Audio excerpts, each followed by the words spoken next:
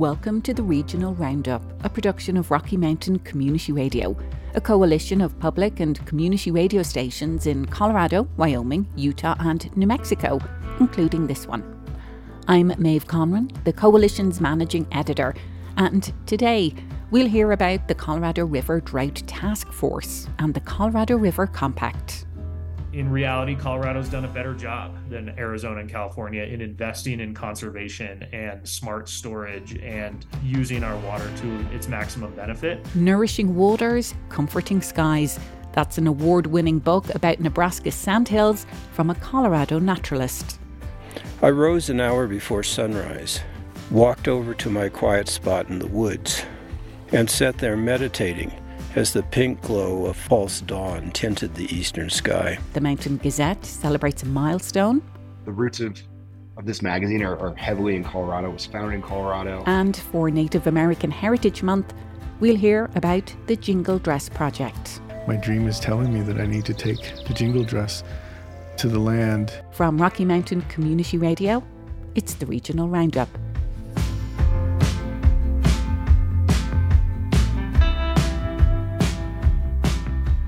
The deadline is approaching for the Colorado River Drought Task Force to submit recommendations for state-level policy solutions to tackle the ongoing water crisis in the state.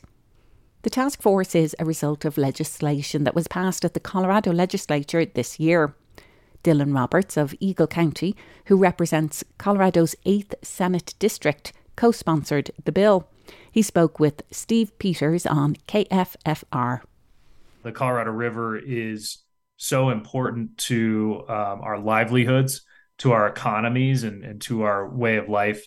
And unfortunately, because of drought, because of climate change, because of overuse downriver, the Colorado River as a whole is under threat right now. And I think there are ways that we can craft public policy both here in Colorado and throughout the many states that the Colorado River touches to protect the long-term future of the river and all those who depend on it. So that was the idea of the Colorado River Drought Task Force is we need to take this seriously. We need to be proactive about how we're making policy for the future of the Colorado River. But also, let's not rush into anything that could cause negative or unintended consequences for either residents or for agriculture or for our communities. And so, we thought a task force was the best way to go about that. So it was a bipartisan effort.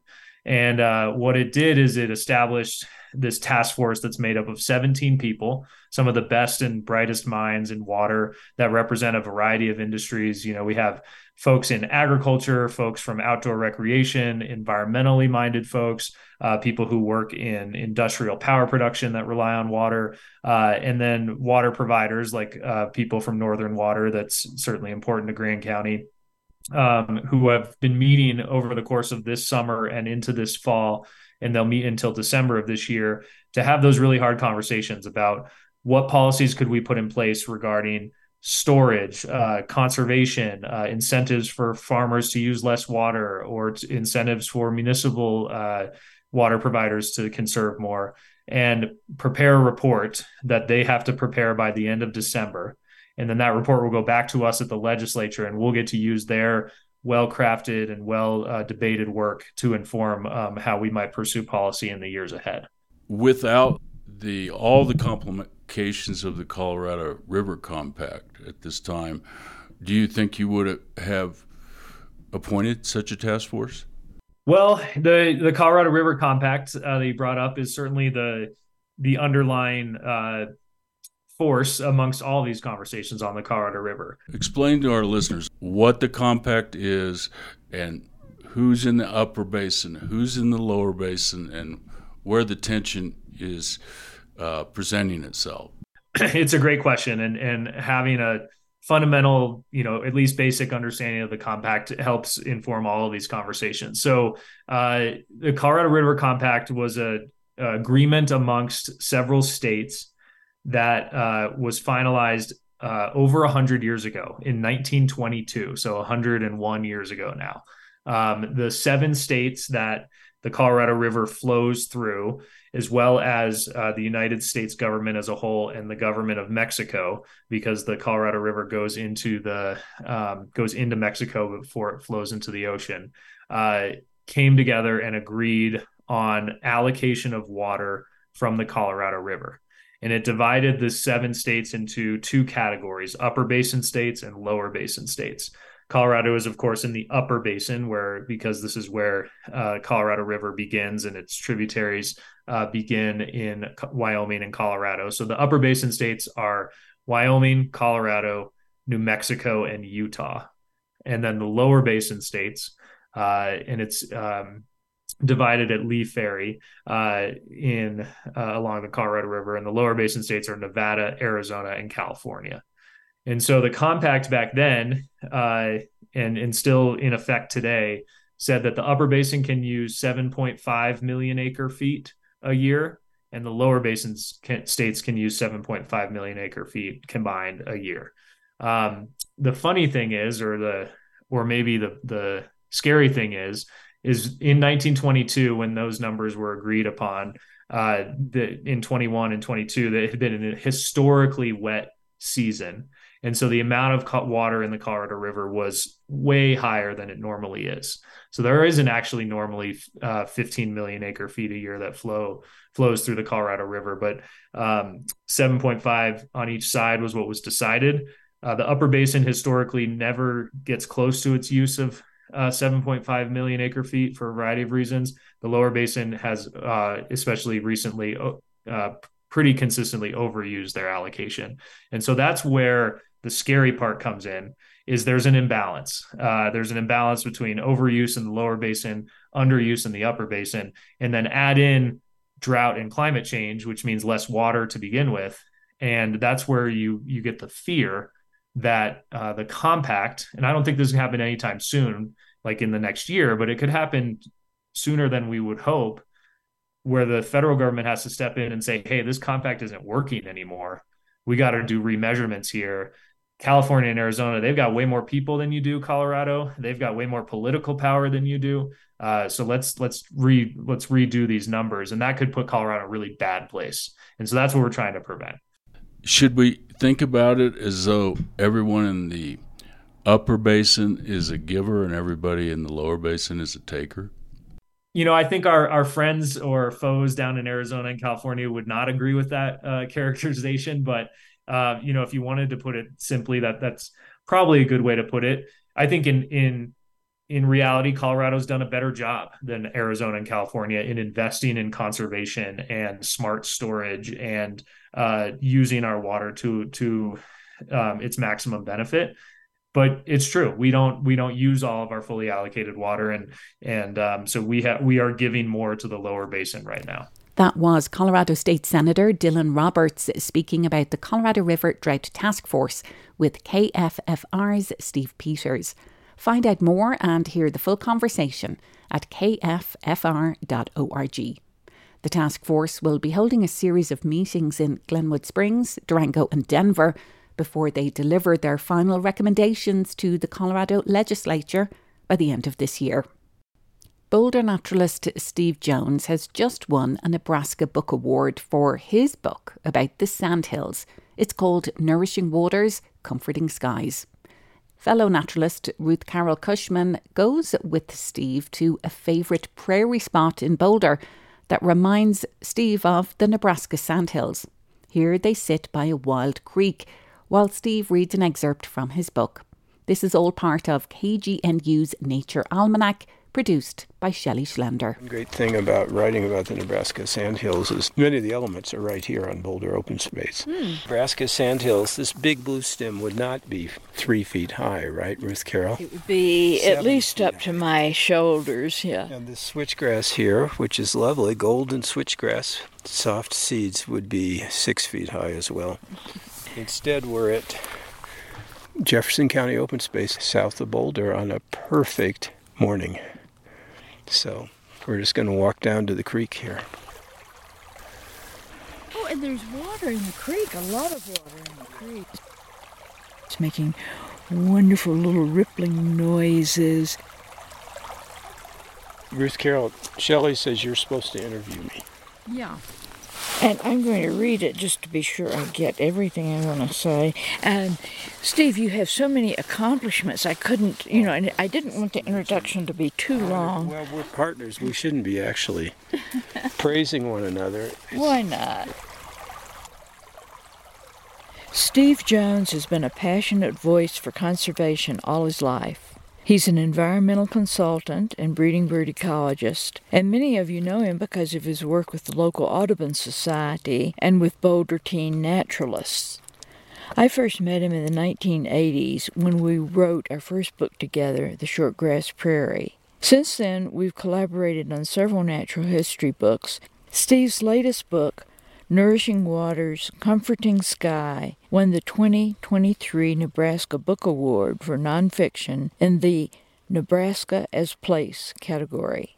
When people from Boulder ask me why I spend most of my free time camping alone in the Nebraska Sandhills, they always say, is it your Nebraska roots? Because I have very deep Nebraska roots. I had a great-great-grandparents who actually homesteaded in Nebraska. But I always tell my friends that has nothing to do with it. Because the Nebraska Sandhills is by far the largest remaining expanse of native mixed grass and tallgrass prairie in North America. It's 20,000 square miles. And it's the quietest place I know. It's a place where you can spend days by yourself exploring the grasslands and thousands of ponds and lakes.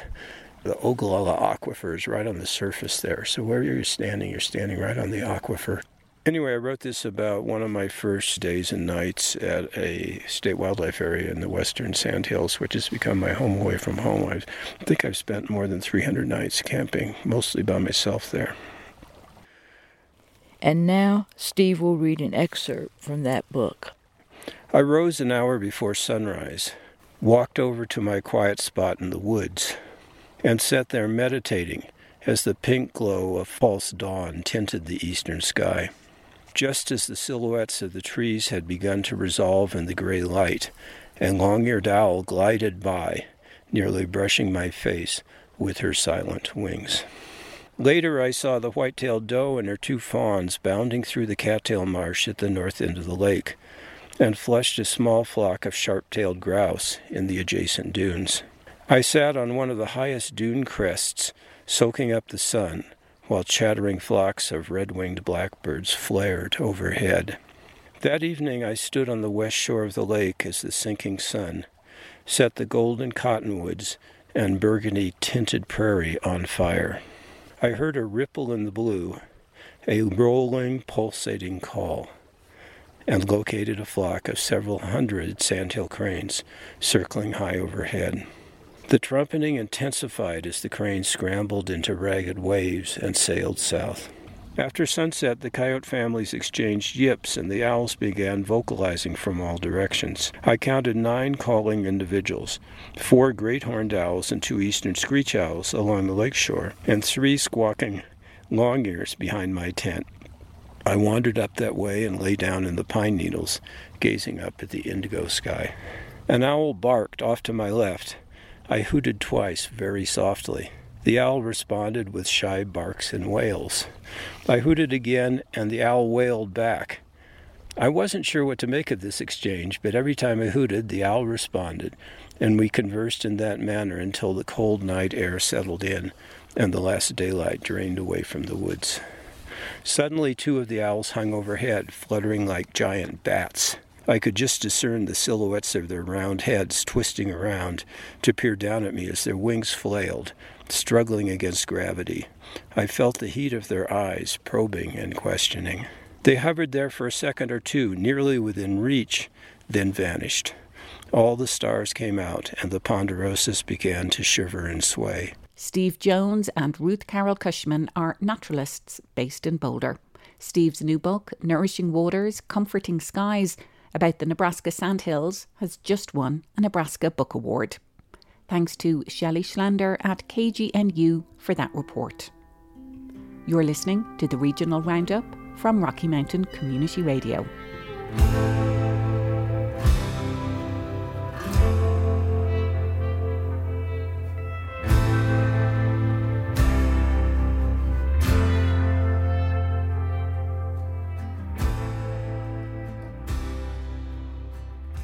Mountain Gazette is publishing its 200th issue this fall, with a nod to the magazine's Colorado roots and a cover designed by an Aspen artist. The magazine was born in 1966 as the Skiers Gazette. Then it was reborn a few more times between breaks in publishing. The current editor, Mike Rogie, resurrected it in 2020 when he purchased what was left of the publication from the previous owner. On the bill of sale, he asked me to buy him a Coors Banquet beer. And so at 8:30 in the morning, I signed a contract. I bought a Coors Banquet beer, and I was the new owner of a storage unit in Boulder, Colorado that contained the rights to publish Mountain Gazette. Now the magazine about mountain culture and outdoor adventure prints enough copies for more than 8,000 subscribers. Readers pay $70 a year plus shipping for 2 issues that almost look more like coffee table books, and each edition sells out. There's no digital version. Aspen Public Radio's Kaya Williams spoke with Rogie from his office at Lake Tahoe about the revival and the history of the Mountain Gazette. You know, obviously January 2020, bright-eyed and bushy-tailed, nothing in the world could ever throw me off my track. And of course, the pandemic hit. And that gave me a lot of opportunity to really dig into the past of the Gazette. And I spent several months here in Tahoe just kind of understanding the ethos. Like, what was this magazine about?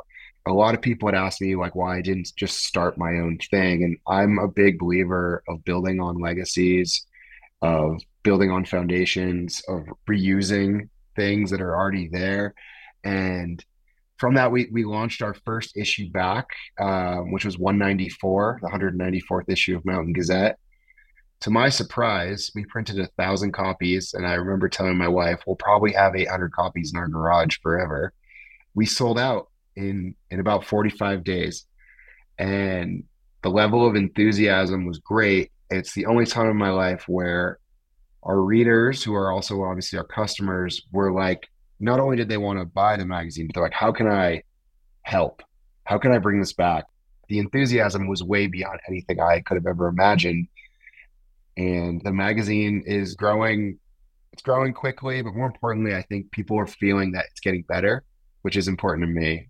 I'm really proud of what we've done so far, but I'd be lying, like 200's only been out about a week, and I'm already working on 201, the next issue, because it's just how my brain sort of works. Speaking of issue 200, the cover of this magazine is a Tom Benton piece. He was an artist who lived and worked in Aspen. The artwork itself is an aspen leaf, and it actually came from Fat City Gallery, which is run by DJ Watkins in Aspen. So what was the decision process to put that particular piece on the cover?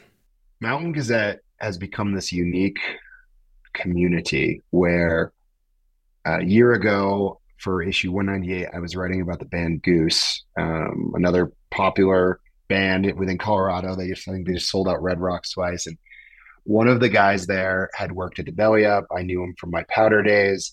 And he said, man, I really think you got to meet my friend, DJ, who runs Fat City Gallery. And so, yeah, I followed those leads. And so DJ and I chatted, and we decided we want to do a retrospective in 200 because Tom Benton did the second cover of Mountain Gazette ever, and he also did issue 36. And we just felt like this is a cool way for us to celebrate kind of some of the former contributors who are no longer with us. So in that process, we had asked if we could use an image for the cover, and we never heard back. So we moved on, and we were like truly uploading our cover image to our printer when we got an email from Fat City Gallery saying, yeah, it's totally fine. So we canceled our upload, alarming our printer. It was a true like stop the presses moment. And I'll tell you, like, you know, the roots of this magazine are heavily in Colorado. It was founded in Colorado, heavily influenced by Aspen, Colorado in particular. And, you know, the green background, the gold leaf, like I felt like that subtle tribute to Aspen, Colorado, where really the ethos and the heart and soul of this magazine was formed, felt important to me as we celebrated this milestone. Can you speak a little bit more to those Aspen ties of the magazine? Sure, yeah.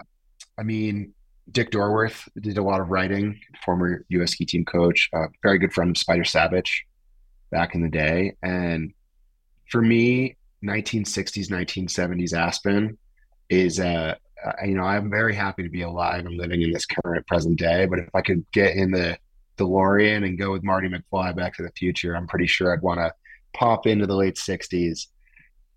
When I look at the old issues of Skier's Gazette, which is what Mountain Gazette was initially before it switched in 72, I see a lot of the heart and soul of what our contributors care about today. I mean, you have the Sierra Club in there. You have calls from outdoor companies asking them not to drill in Alaska anymore. You've got the famous, like, save Aspen or sell it, rename it to Fat City so tourists don't come. I mean, you could change a lot of the narratives from the 60s and 70s into today's like nomenclature. And I think a lot of the ideas resonate. Aspen, even though it's changed so much, and I've been privileged in my career to travel to a lot of mountain towns. Aspen's always been a bit left of center. It's always been its own place. As much as people want to manufacture what Aspen is, I think the value of Aspen doesn't lie in the stores on the main street. It lies in the community that's there, and that's an ethos that I've definitely borrowed from the town of Aspen into what we're doing here at the Gazette. It's just I think we can learn a lot from the past, and I think Aspen's really been good at doing that, and I'm trying to emulate that as well. Now, it's worth noting this magazine is unique in the current landscape in that there's not a lot of online content at all. Tell me a bit about that conscious decision to not put any of this in a digital format in the way that so much else is super digital these days.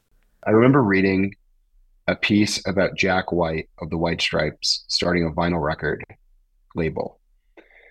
And I remember at the time thinking that was kind of crazy, right? Because everything's about streaming right now and touring. And I think what was cool was he looked at the economics of it and just said, look, I can stream one of my songs 10 million times and make X amount of dollars. Or I can go into a studio and record an entirely unique album that's only available in vinyl and sell 10,000 copies and make 10 times the amount of money. And now, what does 10 times the amount of money do? That doesn't mean like I'm here in Tahoe buying boats and flying on private planes. What it means is that we can invest more in our size, in the quality of our paper, in the quality of our content, in our contributors, in our contributor expenses, which, as a journalist, like having a budget to go pursue stories is really tough in this environment. So what I found is that if people were going to spend $80 a year on 2 magazines, I wanted them to feel like what they were getting was valuable. That for me is an economic model that I can get behind when it comes to journalism. The slogan of Mountain Gazette is "When in doubt, go higher." What does that mean to you? I think the original ethos of it was the idea of just like, if you're at sea level and things aren't working out for you, maybe move to a mountain town. But for me, it's about stepping up your game and trying just to do a little better every day. And I think if all of us were kind of working towards a better tomorrow, we can actually achieve it. And so it's kind of a big, grandiose thing for when in doubt, go higher. But it's something that I believe in for sure. It's something our whole staff believes in as well. That was Aspen Public Radio's Kaya Williams speaking with the editor of the Mountain Gazette, Mike Rogie. That story was produced with assistance from the Public Media Journalists Association Editor Corps, with support from the Corporation for Public Broadcasting, a private corporation funded by the American people. Dene photographer and artist Eugene Tapahi shares about his Art Heals, the Jingle Dress Project, to bring awareness to Native American causes through the healing power of the traditional Ojibwe jingle dress dancers. Here is KRCL's Valine MC with more. I actually was the managing editor at the Navajo Times newspaper from 95 to 2000. And I picked up the camera at my first time at the Navajo Times in 1992 as a photojournalist. I'm a self-taught photographer, and my project's called Art Heals, the Jingle Dress Project. We started this project back when COVID started, back in 2020, and it's been going since. We've actually had a lot of great response. We've been able to bring Native issues to the forefront, and not only during COVID, but even today, we're still pursuing our goal of healing through art. So when COVID first started, of course, we were all isolated and we were quarantined. One of my aunts, last matriarch in my family, she actually got COVID. About 7 days later, she passed away from COVID.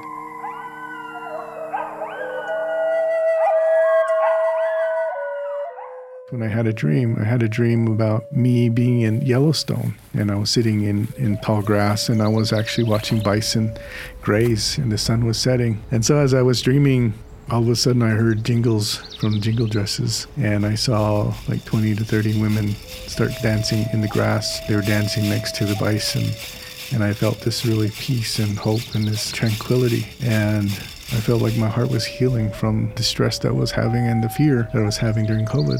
And so when I woke up, I shared my dream with the family. I just told them, I said, I think my dream is telling me that I need to take the jingle dress to the land. And if we heal the land and the ancestors of those lands, that they're going to come and help us heal during COVID. And so that's what we decided to do. And I got my 2 daughters who are jingle dress dancers, and we got, friends of our family to come and join us.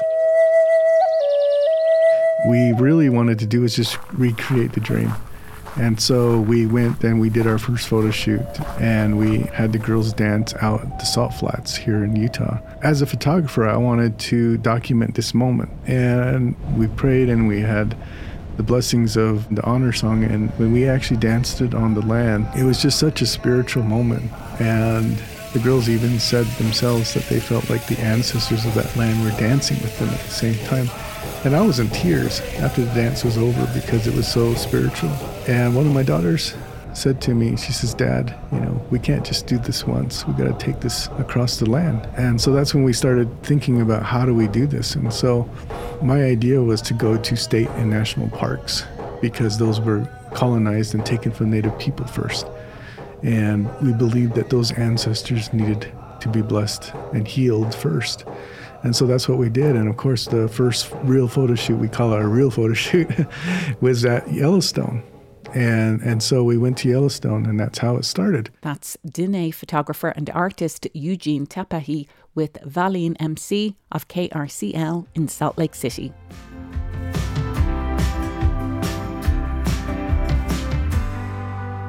You've been listening to the Regional Roundup, a production of Rocky Mountain Community Radio, a network of public and community radio stations in Colorado, Wyoming, Utah and New Mexico, including this one. Thanks to KFFR's Steve Peters, Aspen Public Radio's Kyle Williams, KGNU's Shelley Schlender and KRCL's Valine MC for today's show.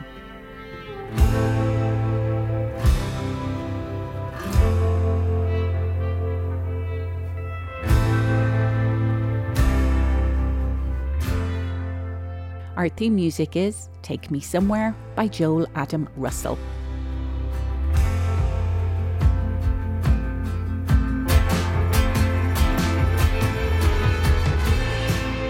I'm Maeve Conran. Thanks for listening.